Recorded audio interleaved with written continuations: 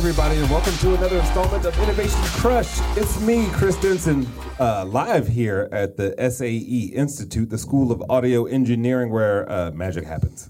Please check it out for yourselves to see. Oh, you like the magic that happens here, right, Kevin? Oh, yeah. See, even Kevin likes it. So good, even Kevin likes it. In case you guys are tuning in for the first time ever, this show covers all things innovation, creativity, smart people defying the rules, especially in this case with our guest today. Say hello, Bassem Youssef. Hello. How are you doing? How you doing, sir? I don't know what I'm doing here. I mean, you guys are talking about innovation and creativity. I mean, I'm the furthest. I think you qualify. I think you at least part. I give you like a 75 at least. Oh, I'll take 75. First of all, thank you for coming here because I know you're like minutes away from childbirth. Not you per se, but it's like it's a few hours away. So we'll talk fast. How are you feel? Like how are you feeling about this? Well, I think men kind of connect to the child a little bit later. Women, it's instant. We right. kind of like we think, all right, what are we going to the hospital? What do you need? We think logistically. Right. We just practically logistically. What do we need to get this done?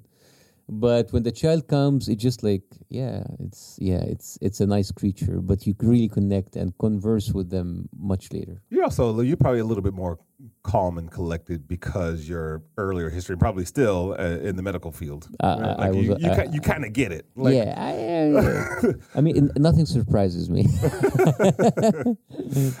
So for people who may be living under a rock of some sort, what's the 101? How would you describe yourself if you had to do it for the first time ever? What you're doing right now on Innovation Crush? Well, in less than 10 seconds, I was a heart surgeon in Egypt. And then when the revolution happened, I did YouTube videos that caught fire. Then I had my own show. And this show became the first political star show in the Middle East. 40 million people were tuning in. I pissed off the Islamists and the military. And then I had to escape and I come to America. And they call me the Jon Stewart of Egypt. So that's it. Thank you, everyone. This has been no, just kidding. The end. That's a lot of story in under 10 seconds. You used the word escape. I did escape because this is the way that governments in this part of the world come and get you. So they don't have necessarily to get you for freedom of expression. They will do other stuff. So they will put like fake lawsuits against you. They will just try to make an excuse so it will appear as if they were executing the law. Right. So it's going to be like, for example, this guy, he's an activist, but we don't care he's an activist. He is ditching taxes. Oh, this guy, we found out that there is a piece of land that he got it in the wrong way. And of course, this is all made up. So for me, one of the channels that terminated my contract because I said what the government did not like. We went into an arbitration case together, and then I woke up one day and I found a verdict for £100 million against me, which at that time was $50 million, wow. Which is the biggest, and it was ridiculous. Nobody ever heard about like a size of a fine that big, let alone that I was not the one who terminated my contract or left. So my lawyer said, like, this is a way just to put you in jail or to at least put you on a no-fly list. So I just, like, the verdict was at 12 noon. I was on a plane at 5 o'clock. You're like, peace. Yeah. Why Los Angeles? The weather. Well, if you want to work in media, I guess, the best places to be is New York or Los Angeles. And, since I have a family, kids, I would gravitate to a much more warmer weather. Good move, and welcome. So you made this interesting transition, right? You go from operating on hearts to warming them. Yeah, huh? You like that? Nice. I just made that up now. I love it. that was off the dome. This is innovation in progress. No, but first of all, just what made the transition happen for you? What was that? What went into that decision-making process? I didn't plan for it. The revolution happened, and when we were there in the streets, I saw a reality in the streets, which was a revolution. And then you come back home and you watch television, and it was fake news, Fox News everywhere. And the stuff that they were making up about the people that I was This with. is real fake news. Yeah, And this- real fake news. Yeah. I mean, I was just a doctor, just like like many of the doctors who volunteer to fix people's wounds, and because there's a lot of clashes there. And I go home and it's like, this is not true. So like I decided to make YouTube videos, just like something to kind of a This was statement. B plus, right? Yeah, kind of a statement Sure. to remind people what was the media saying about the revolution, so they would hold them accountable. And I didn't really think much of it. I mean, at that time, I was just like preparing to leave to America because I was accepted in a pediatric heart surgery fellowship. And I was just like, killing the time. And by the third week, every single network in Egypt was talking to me to hire me. And that this is where the switch happened. Right.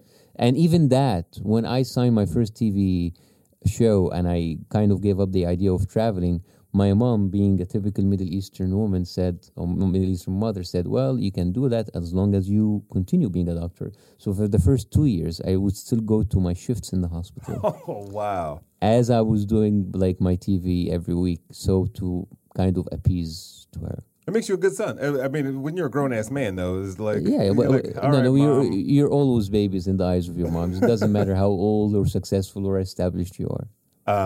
So, when did the satire sort of catch on? Because the humor that goes along with it, we'll get into that in a little while. But was that a voice you already had? Were you already sort of like No, I mean, a semi-funny, w- satirical guy? I was just like any other guy who just followed the news or politics. I mean, I might have like followed Jon Stewart for a long time, but like a lot of people did. I think I kind of like learned as I went along. I taught myself and I taught my team what kind of show that we want to do. It was a kind of a very unknown territory for anybody, Right? And we were just making it up as we went through. And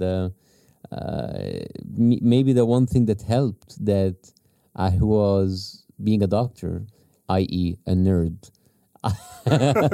You would trying to dissect what was going on in other political satire shows in the world, and you try to replicate it. Right. So it was more of that, more of like studying the process.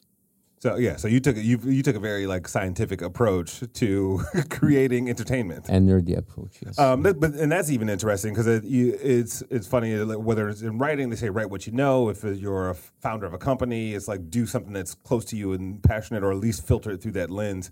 What were some of the beats of the process that you went through? Did you go, all right, what was it like with the team sitting in the room? It was what I knew was working hard in the hospital. So we would put extensive long hours to get it right.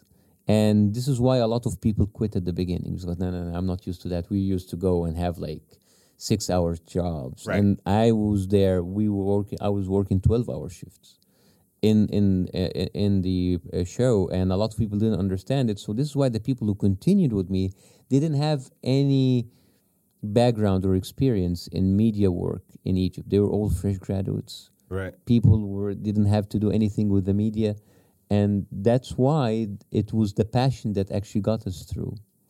That's and that's I love that about sort of the bootstrapping process of just entrepreneurialism. Is that a word? Yeah, just that's also a word, right? Mm-hmm. And what did it take? And we'll also get into your documentary, Tickling Giants, which is amazing. But there's one thing that always sticks out to me is where the girl walks into the production room. She's like, "You guys can go home if you want," right? Because you're not just building a business and making a show.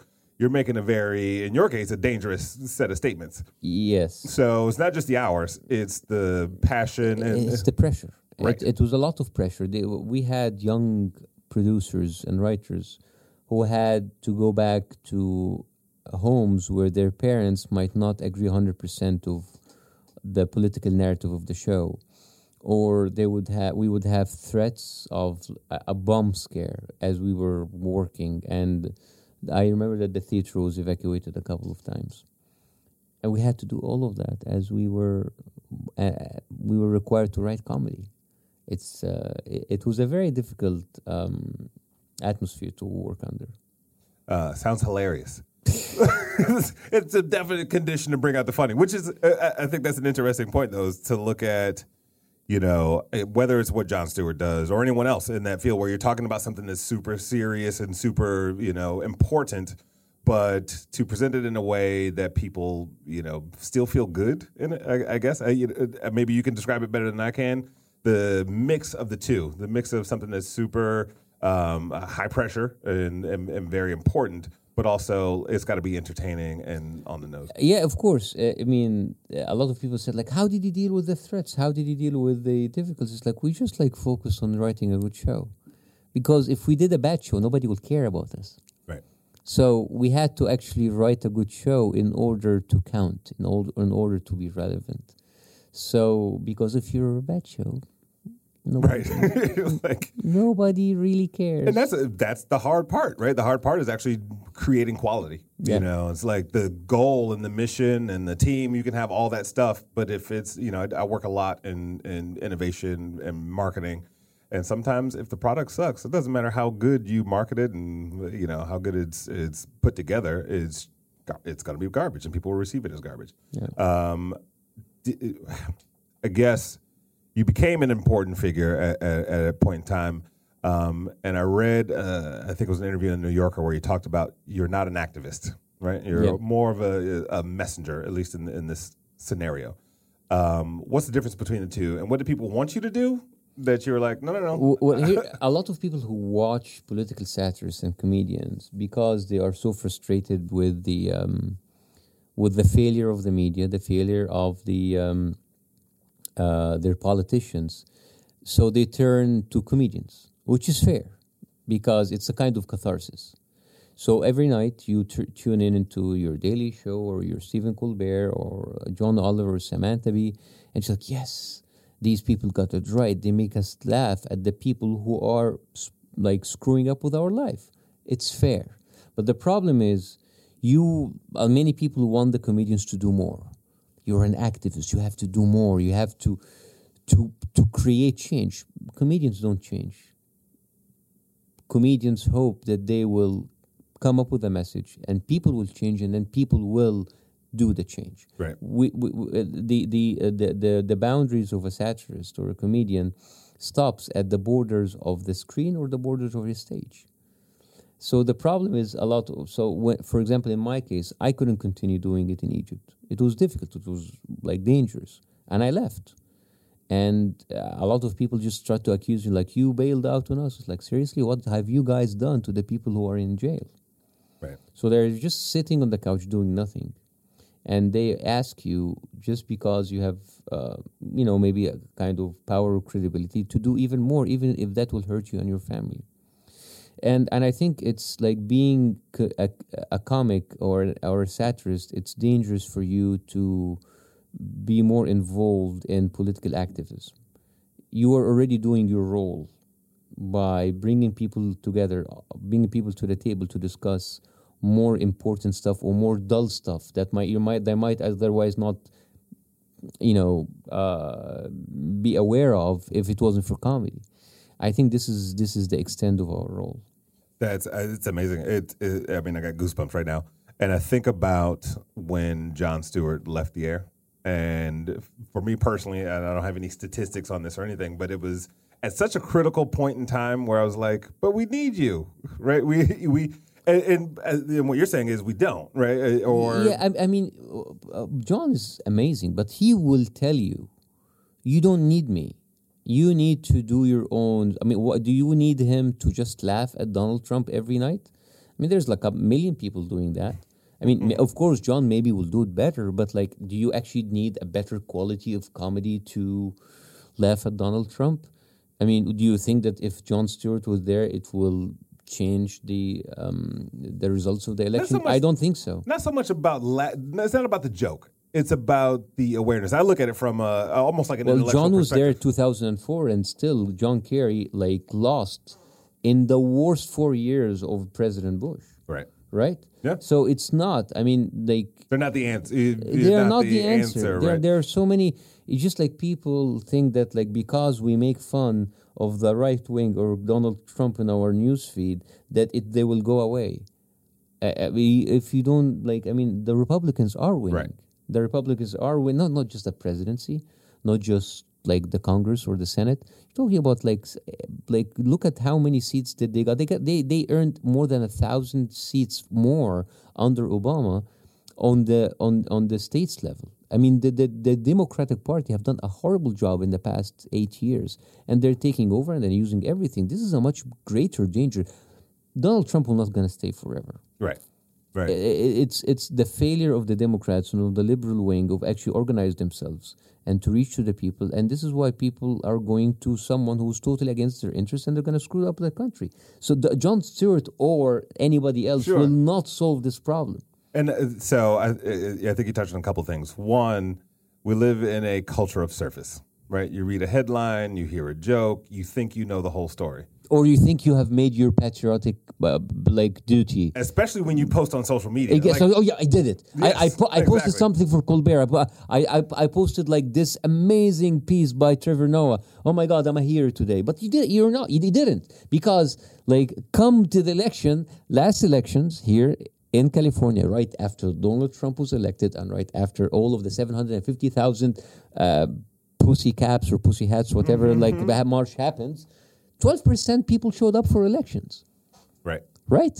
So how do you expect that you're going to change things? Yeah. I mean, you are accusing, many of the left wing are accusing many of the right wing and many of Trump supporters being unaware or in a bubble. But as a matter of fact, you guys are in the bubble. Yeah, no, it almost guilty as charged, right? You do what you can, or you do what you, but you kind of feel like we're a big country. There's enough people here. It won't happen, right? We oversimplify the process, and we misunderstand the depth. Yeah. We don't even recognize it. Is there a such thing as too soon? To quote the great Steve Harvey, that's an inside joke for myself.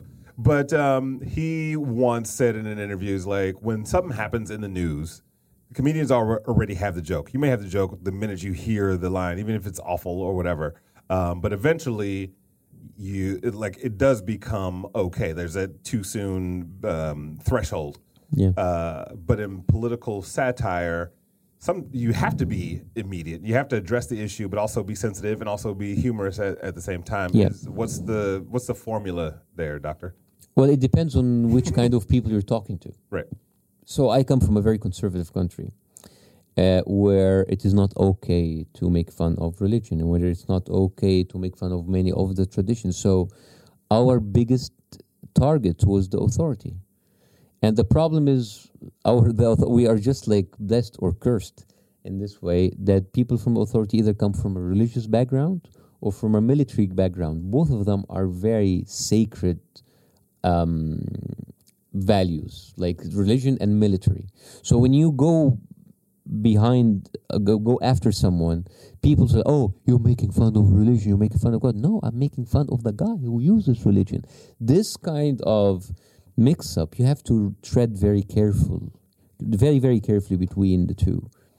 So we had to give up so many jokes because it would be misunderstood, because we don't want to lose a lot of people because we don't want them to use, oh, you're talking about religion, about the military. It was much more difficult for us. Right. You have a young child. You have another one on the way. You mentioned your mom. What were the family conversations like? And I ask this because I think a lot of our listeners and guests are sort of entrepreneurs and innovators in their own right, and they're like on this journey by themselves. You're at the forefront. Another quote I like is, the best way to lead a parade is to find one and get in front of it. And for you, it's risky for everybody involved, right? And not just like, oh, can I put food on the table? Hey, babe, I'm going to risk our savings to start a company. This is like I'm risking our lives and our freedom. What were those conversations like at home to get people to calm down a little bit? Well, my wife has always been supportive, extremely supportive. I mean, you cannot find a more supportive woman than her. She always expressed her concern, but like she knew that like I found my passion, so she would not interfere. My parents, especially my mom, they're both of them now are deceased, but like at that time they were very. My mom was very anxious and very worried all the time. All the time. I mean, everything I said, not a single joke that I would say on the show will pass unless it goes through full scrutiny. Afterwards, like, why did you say this? Like people who just misunderstanding. People go after you, and it was like a kind of a continuous tension between me and my mom. And she did that out of love and out of concern, but and she also belongs to an older generation who, for them, it's not okay to make fun of certain things. Right. Can you track? Excuse me. Can you track your presence in media to change? Whether it was in an individual that you found, hey, an organization did something. How much difference does this sort of political satirism actually make on the ground? Well, there's a lot of change that happened not just on political level, but also happened on the business level. So when we came through and we said we're going to do a one-time-a-week show for that much budget like that, nobody will finance that. It's unheard of at that time. Right. And now there are now all the good shows in the Middle East are one time a week, and they have like very good budgets and they have very high production. We didn't have this kind of quality before my show started. Because of our show, YouTube was finally monetized in the Middle East. It was not monetized before our show because of like we brought so many viewers, and we brought in so many commercials on YouTube for the first time in the Middle East. It was now monetized. So that is a change. The main change that happened, it's not because of the show. The show happened because of that change. The change of the revolution happened, although that we are now living under a much more oppressive regime. But the younger people now are looking to the world in different eyes. They don't care about the taboos that are being that have been ruling the lives of their parents and their grandparents for a long time. They're questioning everything. And I always say questioning is the prequel of a revolution. Questioning is very dangerous. And for authoritarian regimes and societies, they do not welcome questioning because A, they cannot deal with it, and B, it can eventually lead to the crumble of authority. So and we have like these two huge pillars, which is religion and military. These are the untouchables, and now it is quite touchable. No, it's great. And I did read how, you were that sort of the first opening of the gate. What did it take? I get the team part of it, and I get a team being passionate behind it, especially when you first launch and you first make the jump to a network. What did it take for a network to do? Because I think that's an even bigger risk, I would imagine. They were like they had to they negotiated us so much. Like when I did so on a political level, it was a time there was a window of opportunity that people were allowed to say what they wanted. When I started to deviate from what the network wanted, especially after the military coup, they were pretty much pro-military. And I made fun of the military, and this is where they ended my contract. And then I had to go to a different regional channel, and then there was pressure over this channel. So, and now there's absolutely no place for dissent in Egyptian media at all. So you had your Great Escape, which I always, in my head, I feel like it's just like I see an action movie. What does the evolution of Bassem look like? What is what's on your radar now? Do you want to continue to just make a difference in that capacity, or? Yes. So I am living the Hollywood life, which is pitching ideas. White shirts, unbuttoned, 3 buttons. Of course, yes. And there's a lot of hair coming out from my chest. Hello. There's which means that you work on projects, you write scripts, you pitch ideas, and you hope that you catch a break. This is what everybody in Hollywood is doing, right? Right. And that's what everybody in television or the cinema is moving. So I want to continue doing that change, but now I want to do the challenge now is even more difficult for me, because you might think that it was very hard to do it in Egypt, and it was hard. But now the challenge is that like I had to do it in a different language with a different audience, in a totally different landscape, Right. which is American media, where the competition is totally cutthroat for people who have been born and lived here all their lives. So to break into that is quite difficult. Do you feel like this? It's the gift and the curse, though, because you are such a unique voice. But it's one question is, yeah, but can you do it here? Yeah. The other question is like, oh, look, a fresh, face. Still, I mean, in Egypt, the challenge was that you want to create something that was not done before, and that in itself is a big challenge. Here, you come here in an already saturated market, so it's the total opposite. Right. And you come here as an outsider, and you would try to make it, which is, I think, it's even more difficult. Especially, it's not your mother language. What does that feel like? Especially to go from like being the biggest thing to like, hey, I'm just another guy. Well, it is interesting because I'm learning a lot. I'm learning something new every day.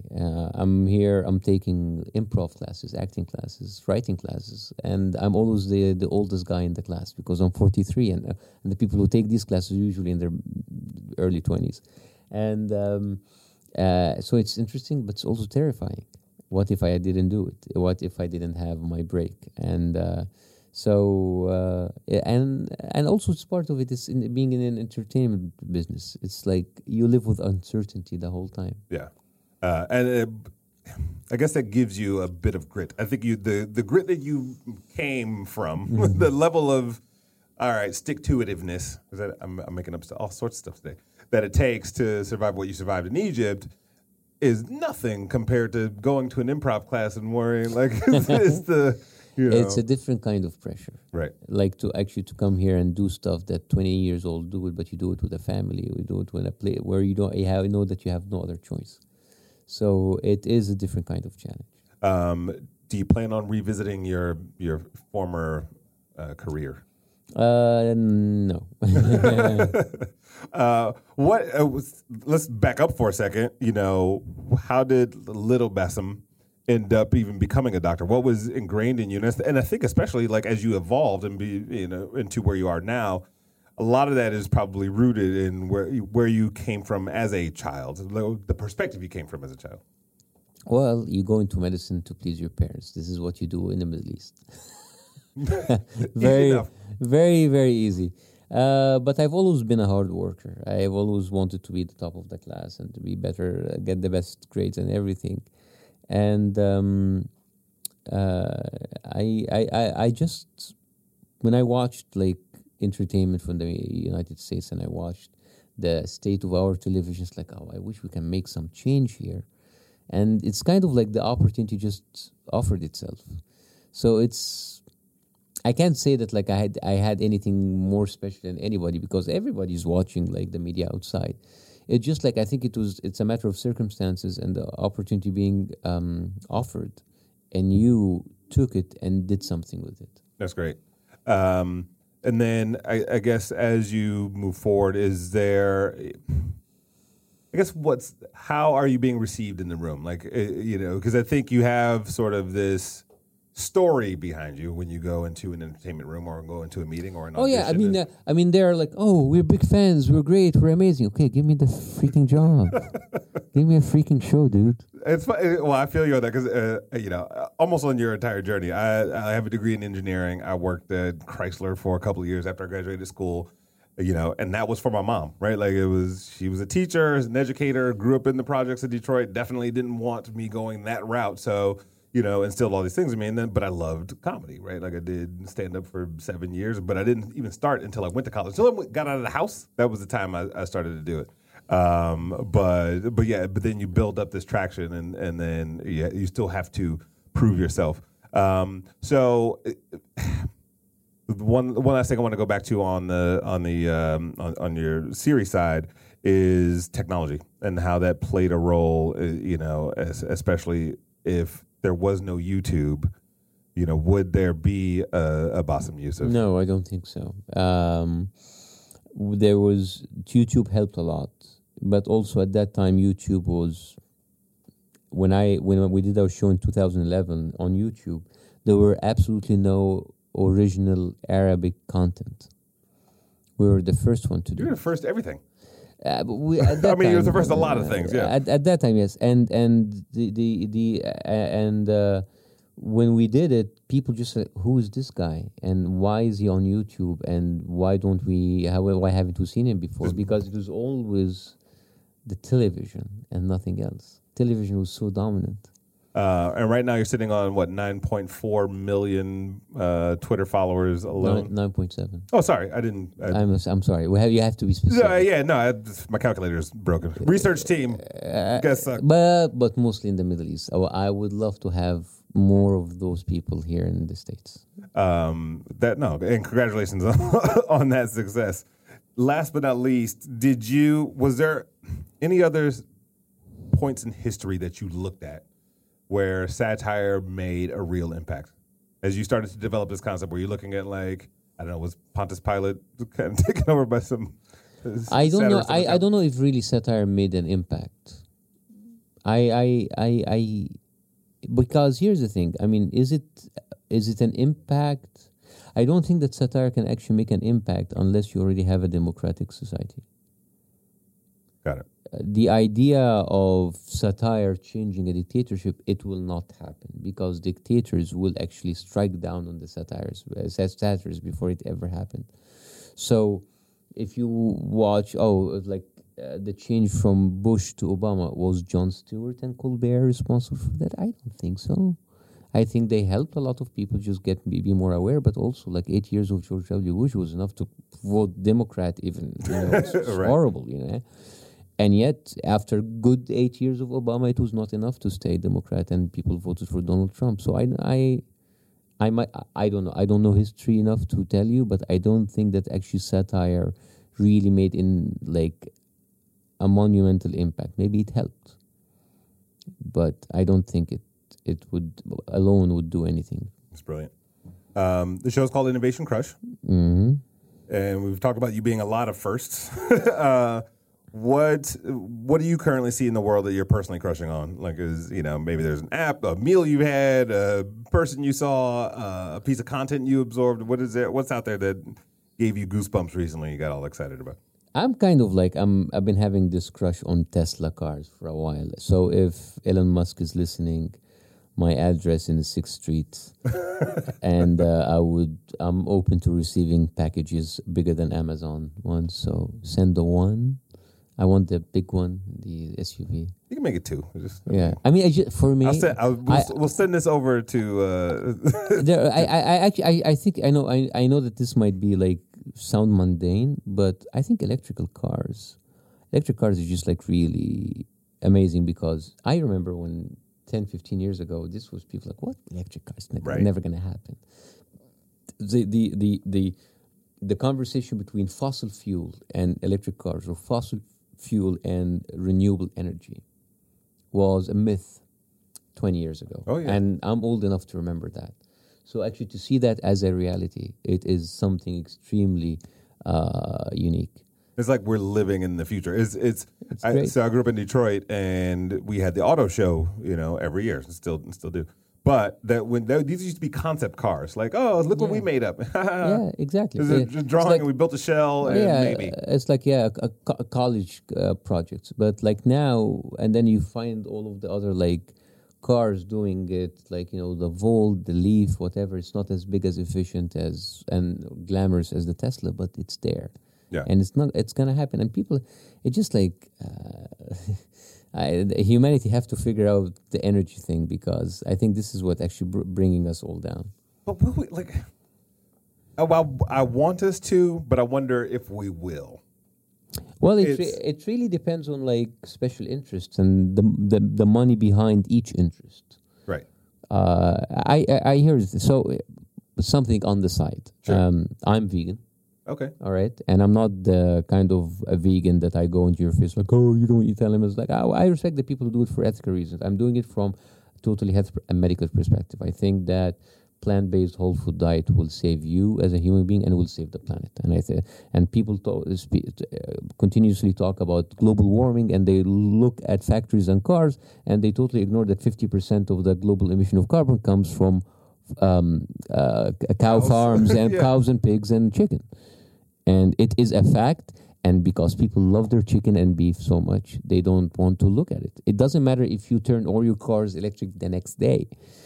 You're still going to have a big problem of global warming. I think somewhere in there, I think you just found your show idea. No, this is, by the way, something I'm working on, and I hope that I actually do the show. And there's also a huge environmental impact of like how much deforestation is happening to provide land for cattle, because you need 100 times the size of land to feed cattle to get your hamburger than to plant food that to give to eat for human consumption. And this is destroying the planet, and it's polluting our water sources. It's destroying our climate, and it is making everybody sick. All of these chronic diseases that happen in the last 40 years is because of the huge consumption of dairy, beef, and sugar. And I don't want to sound like one of those vegan activists. Shut up. I'm loving it. But use McDonald's quote. I'm loving it. I mean, I'm yeah, loving what please, you're saying. of course. And I'm not I'm not with this be vegan, because a lot of vegans actually are very unhealthy because they eat chips, they eat oil, they eat fried stuff, they eat sugar, and this is not actually a good health. I'm more of a plant-based whole food diet. So this is to answer your question, where do you see the world? I mean, this is obviously something that is destroying the planet. And yet, because it generates so much money for huge corporations, nobody will do anything about it. So the beef industry, the poultry industry, the pork industry, the dairy industry, they are just racking in the money, and they don't care about the planet. And people eat their sandwiches, and they're happy with it, and they don't care about it. So it's just I mean, I know maybe it is kind of a bleak look at the future, and I should be talking about satire, but I'm no, sorry. but I think that's what it does, right? You take on a very serious topic in a way that's just shine a different kind of light on it, because I think we've all seen. I just watched What the Health. Have you seen the first part, Cowspiracy? No. So the makers of What the Health did a movie before that called Cowspiracy, and they talked about the environmental impact of animal farming around the world, and it blows your mind. It's just and even in that movie, What the Health, when you have the American Diabetic Association promoting shrimps wrapped in bacon. Yeah, exactly. I mean, how come a disease like diabetes that is known to be caused by horrible food choices, the only way to treat it is by drugs, not by changing your diet? I do not understand. It's the American way, unfortunately. No, it's not the American way. It's actually a global way. It's it's everybody. It's for once, America is not only to blame. Right. Thank you for that. Because I mean, is there a way to look at it from a top-down perspective? Is there a way to even change the minds of the people with the fat pockets? No, it will not. Here's the thing, and this brings me back again to the conversation of the fossil fuel versus the renewable energy. This now, as we are seeing, it's more of a head-to-head conversation other than kind of a condescending conversation 20 years ago. The reason it's head-to-head now, there are more people with fat pockets that went behind the renewable energy cause. So we need people. We need the idea of going plant-based or increasing our plant consumption instead of animal. We need people, more money to be put behind these people other than activists who just brand themselves like cattle and or just splash themselves with blood.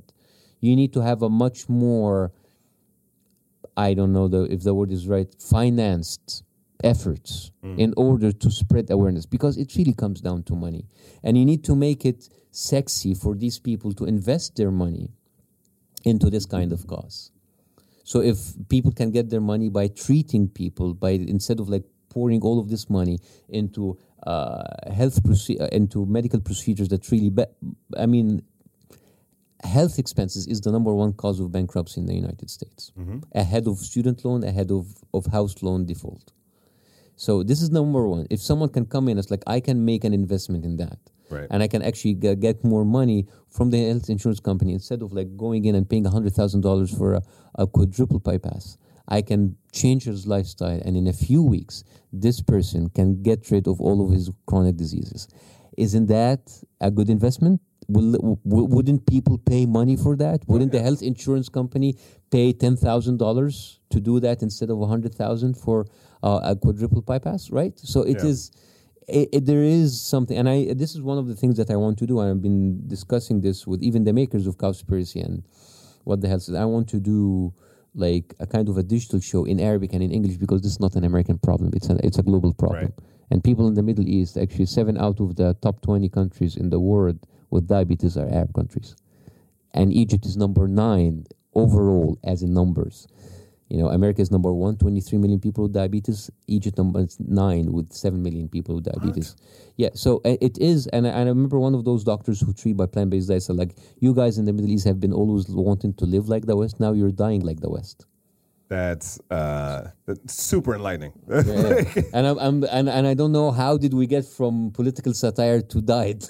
Welcome to Innovation Crush. We just meander and figure it out as we go. But I think it all speaks to again, people who see an opportunity and a complex problem and they begin to break it down in simpler forms, or at least are informed enough to know where to go to make a good impact. So I wish you the best of luck in that. Last but not least, I already said that once, but this time I'm serious. Complete this phrase for me. Ready? Complete the phrase for you? Yes. Yeah. I'll give you the phrase. Okay. Innovation to me is. Innovation to me is changing people's mind about something that they thought that will never be changed. Well said. So where can people join your 9.7? Make it 9.786. Well, my Twitter is BYoussef, BYOUSSEF, and Tickling Giants. The movie that Sarah Taxler from The Daily Show has brilliantly directed is on ticklinggiants.com, and I wish they liked the movie. What does it mean to tickle a giant? To tickle a giant is to bring the biggest, scariest creature and attack him with the most unusual way ever, using laughter and using satire. And the giants in my country didn't like that. Well, we like it. Thank you for joining us, man. This has been great. Thank you so much. Everyone, this has been another installment of Innovation Crush, and we will talk to you next time.